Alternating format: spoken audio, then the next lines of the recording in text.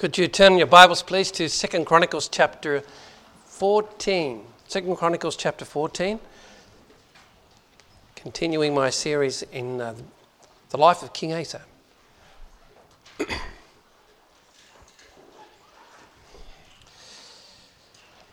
I'll read verses 1 to 8. 2 Chronicles 14, verses 1 to 8. So Abijah slept with his fathers, and they buried him in the city of David. And Asa his son reigned in his stead. In his days the land was quiet 10 years.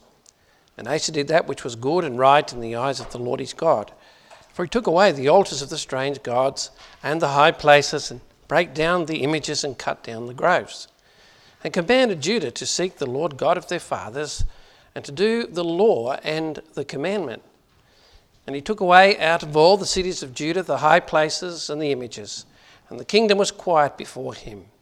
And he built fenced cities in Judah, for the land had rest, and he had no war in those years, because the Lord had given him rest.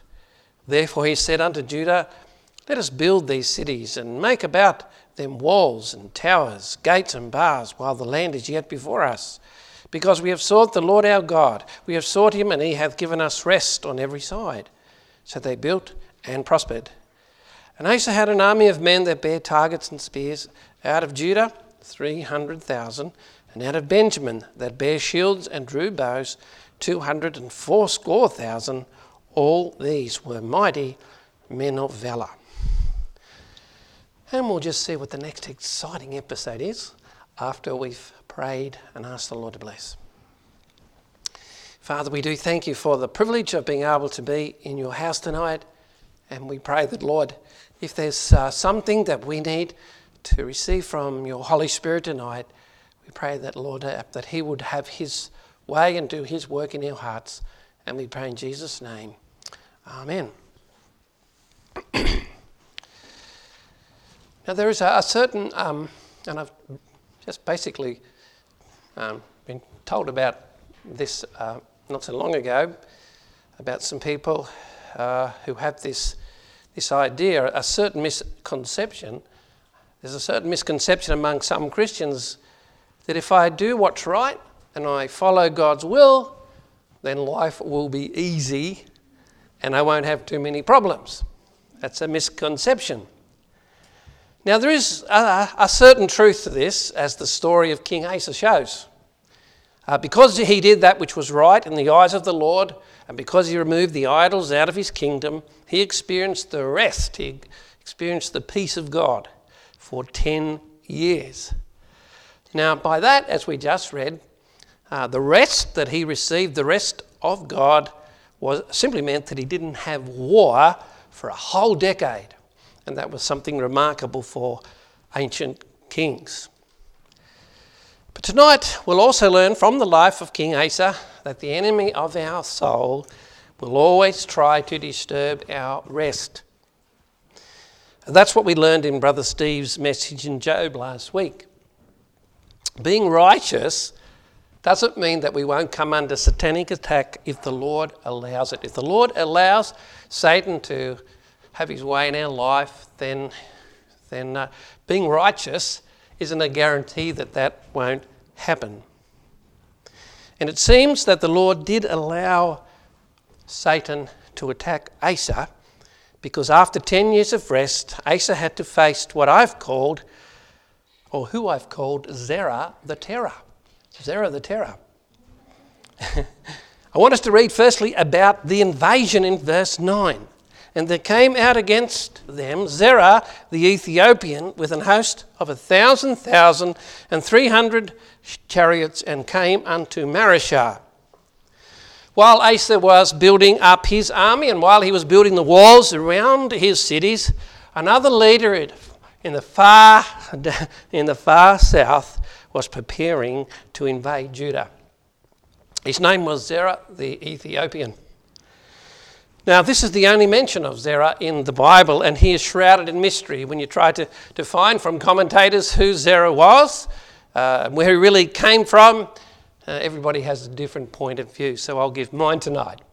I'm in good company. The first thing I want us to look at about Zerah was, I want us to just to look at his identity. Who was Zerah the Ethiopian? Now, there are some who believe that Zerah was actually an Egyptian pharaoh who ruled Egypt during the time of Asa's reign. But the army that Zerah led were clearly Ethiopians and not Egyptians. Have a look in verse 12. And Asa and the people that were with him pursued them unto Gerar, and the Ethiopians were overthrown that they could not recover them. And so the army that Zerah captained was an army of Ethiopians. And so we assume, therefore, that Zerah the Ethiopian was also an Ethiopian and not an Egyptian. In fact, the Ethiopians had been allied with the Egyptians when Shishak, the pharaoh, had invaded during the time of Rehoboam. Let's go back to 2 Chronicles 12. 2 Chronicles 12. In verses 1 to 3. And it came to pass when Rehoboam had established the kingdom and had strengthened himself, he forsook the law of the Lord and all Israel with him. And it came to pass that in the 5th year of King Rehoboam, Shishak, king of Egypt, came up against Jerusalem because they had transgressed against the Lord, with 1,200 chariots and 70,000 horsemen, and the people were without number that came with him out of Egypt. They were the Egyptians. Also the Lubims, the Sukkims, and the Ethiopians. And so here the Egyptians are distinguished from the Ethiopians. The Ethiopians were distinct from Egyptians. They still are today. You call an Egyptian an Ethiopian, he probably wouldn't appreciate it, and vice versa. So we can assume when the Bible says that Zerah was an Ethiopian, we can assume that he wasn't an Egyptian pharaoh. He was indeed an Ethiopian who led an Ethiopian army. Now, the word Ethiopian, the Hebrew word is the word Cushi, Cushi, coming from the word Cush. And this shows us that these Egyptians were descendants of Cush. Cush was the son of Ham, the second oldest son of Noah. So there's Noah, there's Ham, and there are Cush. And these Egyptians were Cushites, if you like. Genesis tells us who the descendants of Cush were.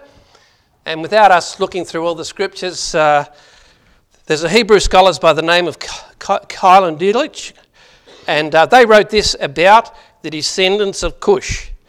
It said the descendants of Cush were the Ethiopians of the ancients, who not only dwelt in Africa, that's how we think of Ethiopians dwelling in Africa, but were scattered over the whole of southern Asia and originally, in all probability, settled in Arabia, where the tribes that still remained mingled with Shemites and adopted the Shemitic language.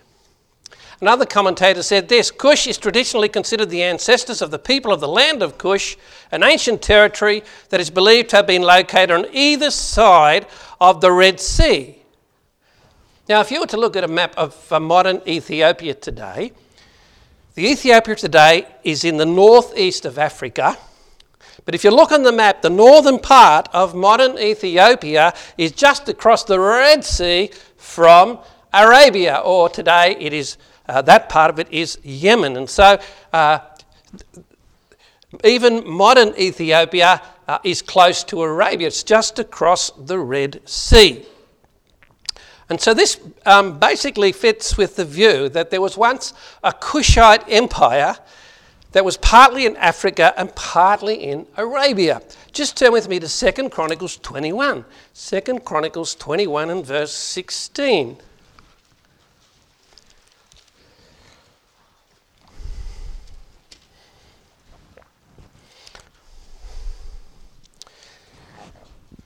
Moreover, the Lord stirred up against Jehoram the spirit of the Philistines and of the Arabians, there they are, the Arabians, the Arabs, that were near the Ethiopians.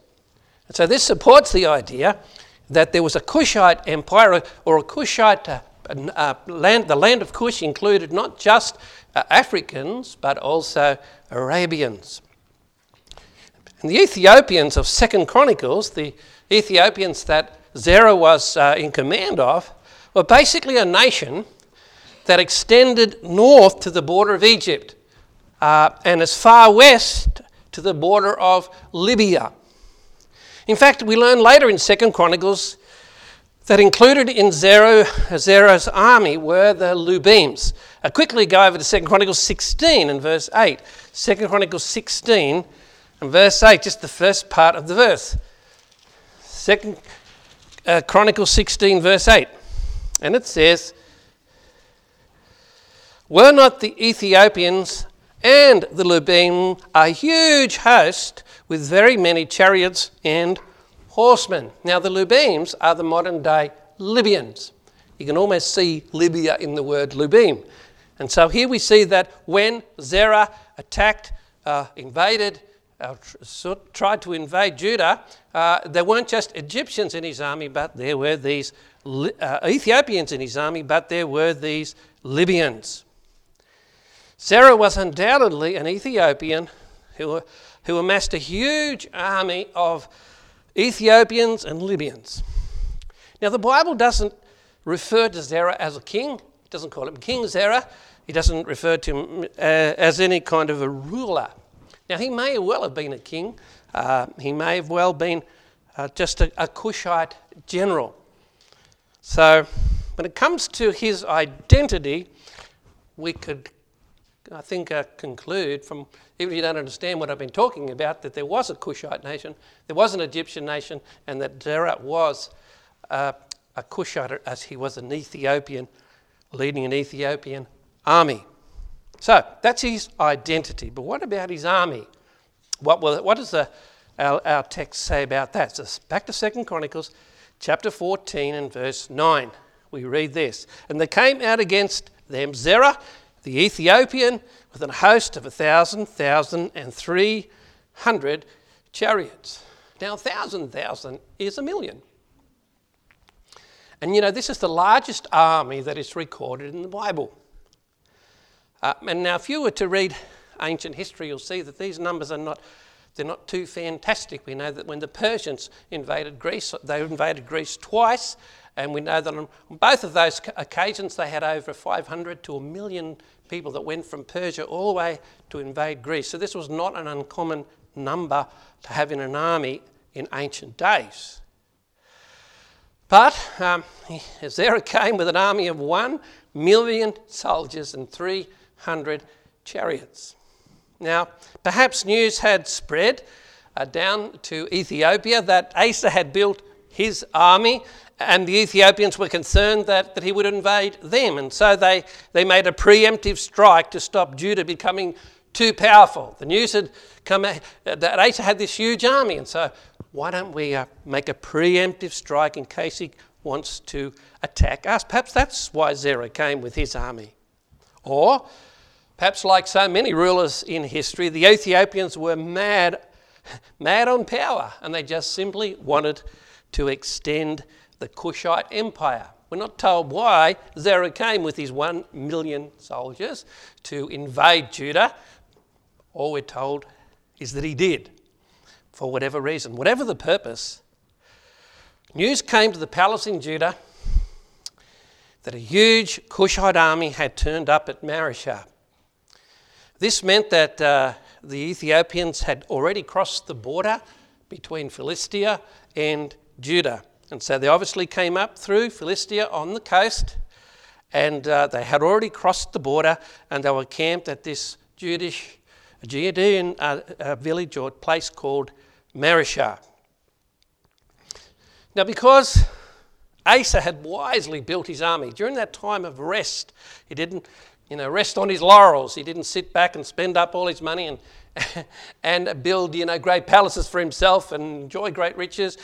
We know that during that time of rest that God gave him, he used that time wisely, and he had built up his army and he'd reinforced his defences. And so when this invasion occurred, he was well prepared for such a day.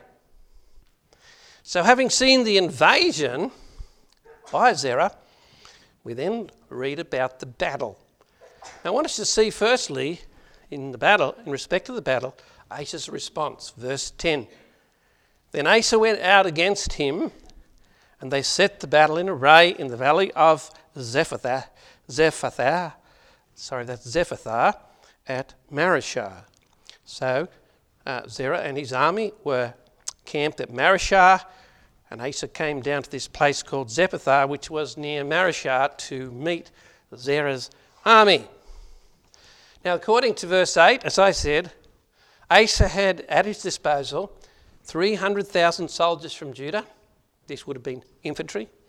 And 280,000 who drew bows from Benjamin. They were his archers. And so he had 480,000 soldiers at his disposal to meet Zerah's army. Now, verse 8 also tells us that all those who were in his army, all those who were in Asa's army, were all mighty men of valour. They weren't like Saul's scaredy-cat army who headed for the hills when the Philistines come. Remember that story? As soon as they heard the Philistines had come, they all went up into the mountains to hide or across the river to escape. This wasn't Asa's army. They were well prepared. They were all mighty men of valour. But still, Asa's army was outnumbered more than 2 to 1. Each soldier would have to kill 2 of the enemy to have a victory. But upon hearing the news of the invasion, Asa must have immediately went to meet the Ethiopians at Mareshah. He didn't let the Ethiopians move any further into Judah. We only read that they came to Mareshah, they camped there, and it seems as soon as Asa heard about that, he got his army together and he went down to meet them. He didn't want them to move further into his kingdom. We read here that he set his army in array. And then Asa went out and they set the battle in array in the valley of Zephathah. He set his army in array in this valley, and that gave him an advantage because the valley has a hill on here and a hill there, and there's a valley in the middle, and then the army in the middle will spread themselves out in the valley. Now, if you have a smaller army, it's better to have a smaller valley so that there's only a certain amount of men that can meet you in that valley. Now, you might have more, if you've got a bigger army, you can have more recruits behind, but this gave Asa's army an advantage to choose where they were going to have the battle. And he chose this valley, and I believe it was an advantage to the smaller force. He lined his soldiers into rows. That's what it means to be put in array. And they were set the battle in array, and so his soldiers were set in rows in the valley to face Zerah's army. And so the picture here then is just in those few words in that verse. The picture here is of the two armies facing off each other in the valley of Zephathah. Now, I'm sure that Zerah would have been very confident when he saw the size of Asa's army. He would have been confident because he had superior numbers. King Asa and the nation were under attack. And because of that, there were some wise things that Asa did. When you just simply read in that one verse, there were some wise things that Asa had to do to avoid defeat. This was his part in facing the crisis. He didn't wait. He didn't hold back, procrastinate. He immediately went to meet the enemy on the turf that he decided, and he set his army in array against them. These were the decisions that he had to make, and it seems that he made them wisely and quickly. He had to make some decisions to face this attack. And it's the same for us when we face satanic attack or face a threat on our life or on our peace. We are to respond wisely, doing what we can to meet the attack. Now, I don't expect any of us are going to have to face 1 million soldiers baying for our blood. I hope you won't have to do that. But we will all have to face an attack in one area or another of our lives. It's just the way life is. And especially if you are living for the Lord, you know that the enemy wants to bring you down. We will all have to face some kind of attack or trial of our faith. It might be a health scare that has us concerned. It might be some criticism that's been hurtful. It might be a loss of income or loss of a job. It might be a loss of a friend or a family member. It might be some persecution that we're experiencing at work or at home. And like Asa, we might have been doing right and we might have been following the Lord. This thing hasn't happened to us because of any sin or neglect in our lives, just like it was for Job.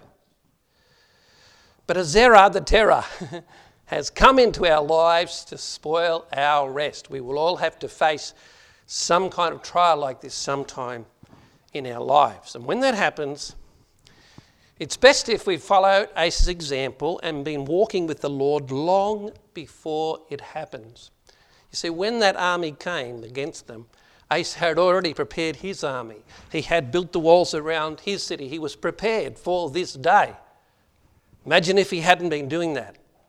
Zerah and his army would have just walked right through Judah and taken everything they wanted.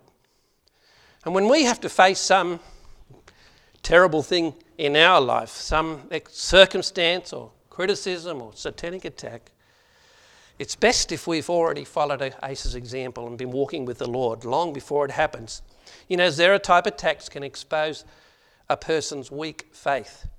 If they think that they're doing all right, they're just sort of doing enough, you know, to feel that they could get their conscience off their back. But when this trial hits, then their faith is exposed for the weakness it is, the weaknesses that it has. Or these sort of attacks can expose a carnal walk. You know, Asa was prepared for an invasion, and so was his kingdom, because he was in good spiritual condition before Zerah attacked. And this applies to us as well. So while we are enjoying the rest of God, let's prepare our hearts for any attack that may come. But Asa's actions, once he had learned of the invasion, are also a good example for us to follow. Once he'd heard that they were there, he acted. Instead of hiding away in fear, or instead of procrastinating, waiting for some sign from the Lord or whatever else, he wisely mobilized his army to meet the threat. There were things that he had to do because he was the king. You know, most of the time when a trial hits us, there is some sensible or wise thing that we can do. And the Lord has given us a brain, he's given us wisdom, he's given us the principles of his word to know what that wise or sensible thing is to do. We shouldn't fear, we shouldn't be lazy, we must just do our part. God will have a part for us to do. It might be small, it might be large, but when that attack comes, we need to make sure that we do our part. That was Asa's response to the invasion. But he wasn't just counting on what he could do, because finally he wasn't counting on what he could do, but he was counting on the Lord. And so having seen Asa's response, we see Asa's rest in verse 11. This is a wonderful verse, one of the great verses of the Bible, I think, what we read here of Asa. So having done what he should as a king, setting his army in the battle in array in the valley of Zephathah. And then we read in verse 11, having done that, Asa cried unto the Lord his God and said, Lord, it is nothing with thee to help, whether with many or with them that have no power. Help us, O Lord our God, for we rest in thee, and in thy name we go against this multitude. O Lord, thou art our God, let not man prevail against thee. Because his heart was right with the Lord, Asa experienced the rest of God. God gave him that peace for all those years. But he still had to follow God's word. He still had to eliminate the idols. He still had to live a godly life. But because he had a heart for the Lord gave him the rest of God. But here we read of his rest in God. He had the rest of God because of his walk, but now we read of his rest in God. We read here that Asa cried unto the Lord once his army was in battle array. And he acknowledged that the Lord could help with many. If he had a huge army, the Lord could help him. And he could probably quote how the Lord had helped the Israelites through the wilderness to get out of Egypt, how he helped them through the time when they had a huge army before they entered the promised land. He knew that the Lord had helped the Israelites when they had a large number in their army. He knew that the Lord could help them as he had before if they had lots of people fighting in the army. But he also knew that God would help those who had no power. Just as he helped his great-great-grandfather David. He must have known that story. He must have asked his grandfather if he knew that story. Or his own father, this was his great-grandfather. And he'd faced that giant just as a little lad. And he knew that God could help with many or God could help with few. The most important thing was that you did have God on your side. He knew that the only real way to win the victory was with God's help. And so that was his simple request.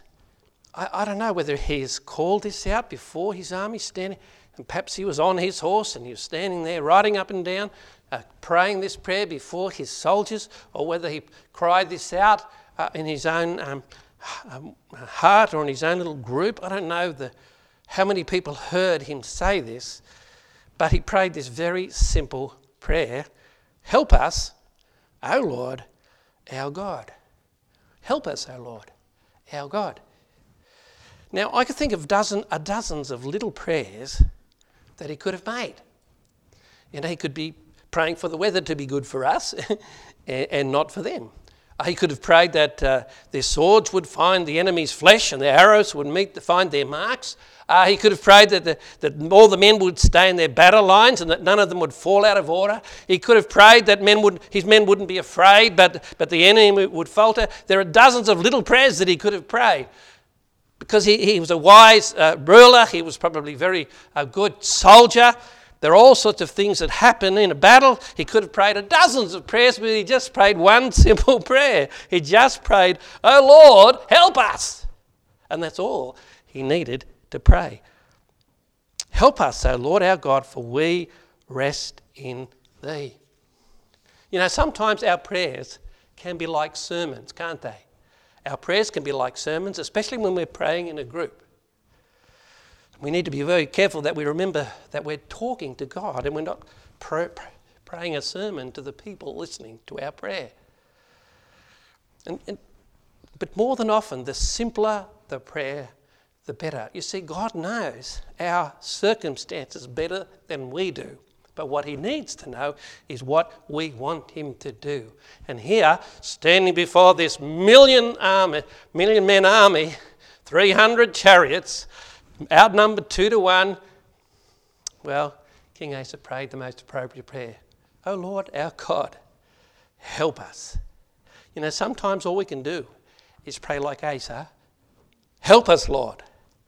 We are resting in thee." I'm sure that Asa knew he was severely outnumbered and he couldn't logically see how they could win. Perhaps he didn't know any other prayers to pray besides "help us," because it didn't look like they could possibly win. So having done his part, he did his part. He was there with his army set in array. He hadn't procrastinated. He hadn't been lazy. He had done his part. He then called on the Lord to help him and to tell the Lord that we're resting in you. In fact, he made it clear that this was the Lord's battle. He told the Lord that they were going against this enemy in his name. "Lord, we're going to meet this battle, these Ethiopians, in your name."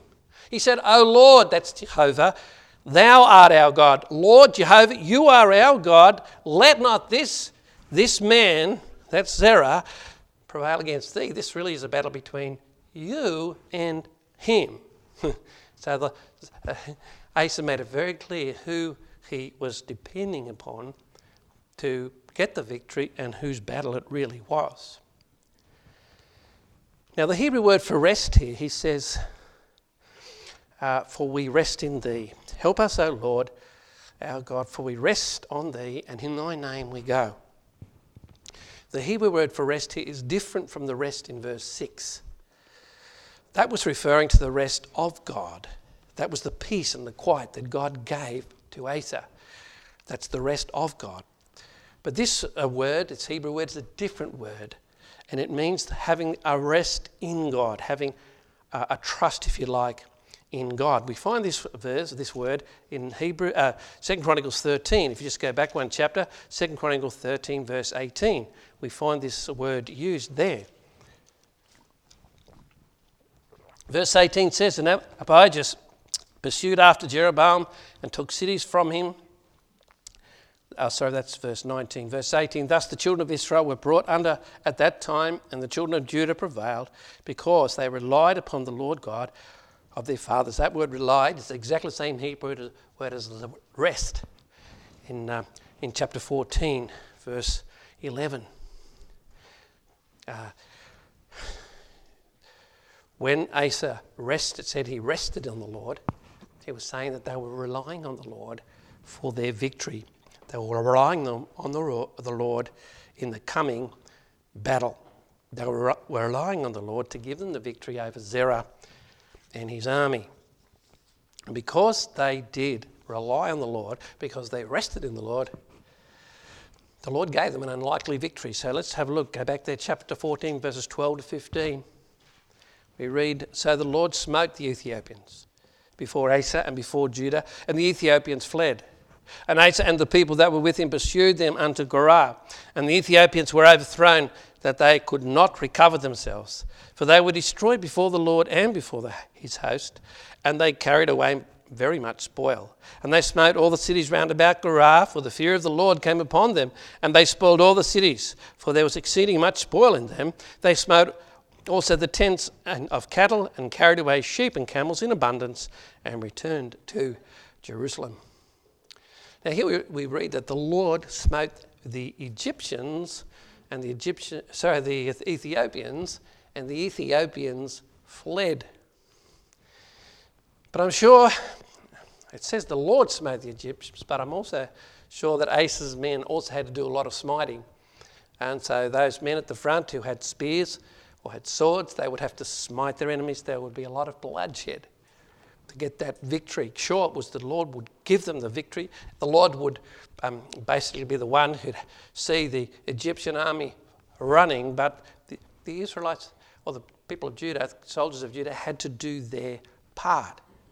They would have to wet their blades with Cushite blood. And then as the Ethiopians fled, right to the Philistine border. That was some ways away. That was kilometres and kilometres away.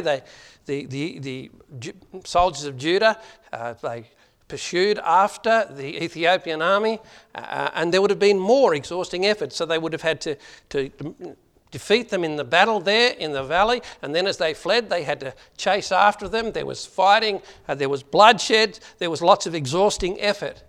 And this reminds us that when the Lord gives us a victory, it usually means that he uses us as his instruments. When the Lord gives us a victory, it doesn't mean that we just sit back and we don't do anything. The Lord's just going to do it all. No, he uses us to get the victory. We have to wet our blades. We have to wet our swords. We have to put in the effort, and the Lord will bless us for that, and we'll give him the glory. Asa's army pursued the enemies and took great spoil. And it was a testament to Asa's trust in the Lord. This really was why they got the victory, because the people of Judah got the victory because their king trusted in the Lord. He was resting in the Lord. Now for us, the victory that we get might not be physical. We might not get spoil. But our victory might be spiritual, a spiritual victory over whatever it is that is attacking us or troubling us. We might not come away with great spoil, but by resting in the Lord, we might experience the rest of the Lord throughout the attack. And so some people might see us going through this terrible trial. Some people might see that we are being attacked, but that we have this peace about us. Well, that's the peace of God, because we're resting in God through that trial. So sometimes the victory is just a spiritual one, and that's enough in itself. So Asa's response and Asa's rest are an example to us of how to respond when Zerah the terror invades our lives. But to finish, I want us to go to just one more verse, Proverbs 3, 5 and 6, a well-known verse, because this is a verse that really focuses on exactly the same application. Proverbs 3, you probably quoted Proverbs 3, 5 and 6. But in case I just get anything wrong, I'll read them to you. It says, "Trust in the Lord with all thine heart, and lean not unto thine own understanding. In all thy ways acknowledge him, and he shall direct thy paths." That word lean is exactly the same Hebrew word as whet or rely. Trust in the Lord with all thine heart, and rely not, rest not upon your own understanding. Trust the Lord, not your own understanding. In all your ways, like Asa did, acknowledge him, and he will direct your paths, and he might even allow you to have a victory over Zerah the terror. Let's pray. Heavenly Father, we do thank you once again for this good example that King Asa has set for us. Our Lord, throughout his good years, he didn't waste them. He used them to build up his nation and to prepare them for any trouble that might come. We thank you, Lord, that he responded by doing the sensible thing, by fulfilling his part. And Father, we thank you that that's something that we need to learn too when trials come our way. But we thank you for that greater example that he gave us, that we need to, Lord, to not lean unto our own understanding, but we need to rest in thee, and we need to trust you through the battle. We thank you for his example in Jesus' name. Amen. Well, could you turn in your hymn books, please?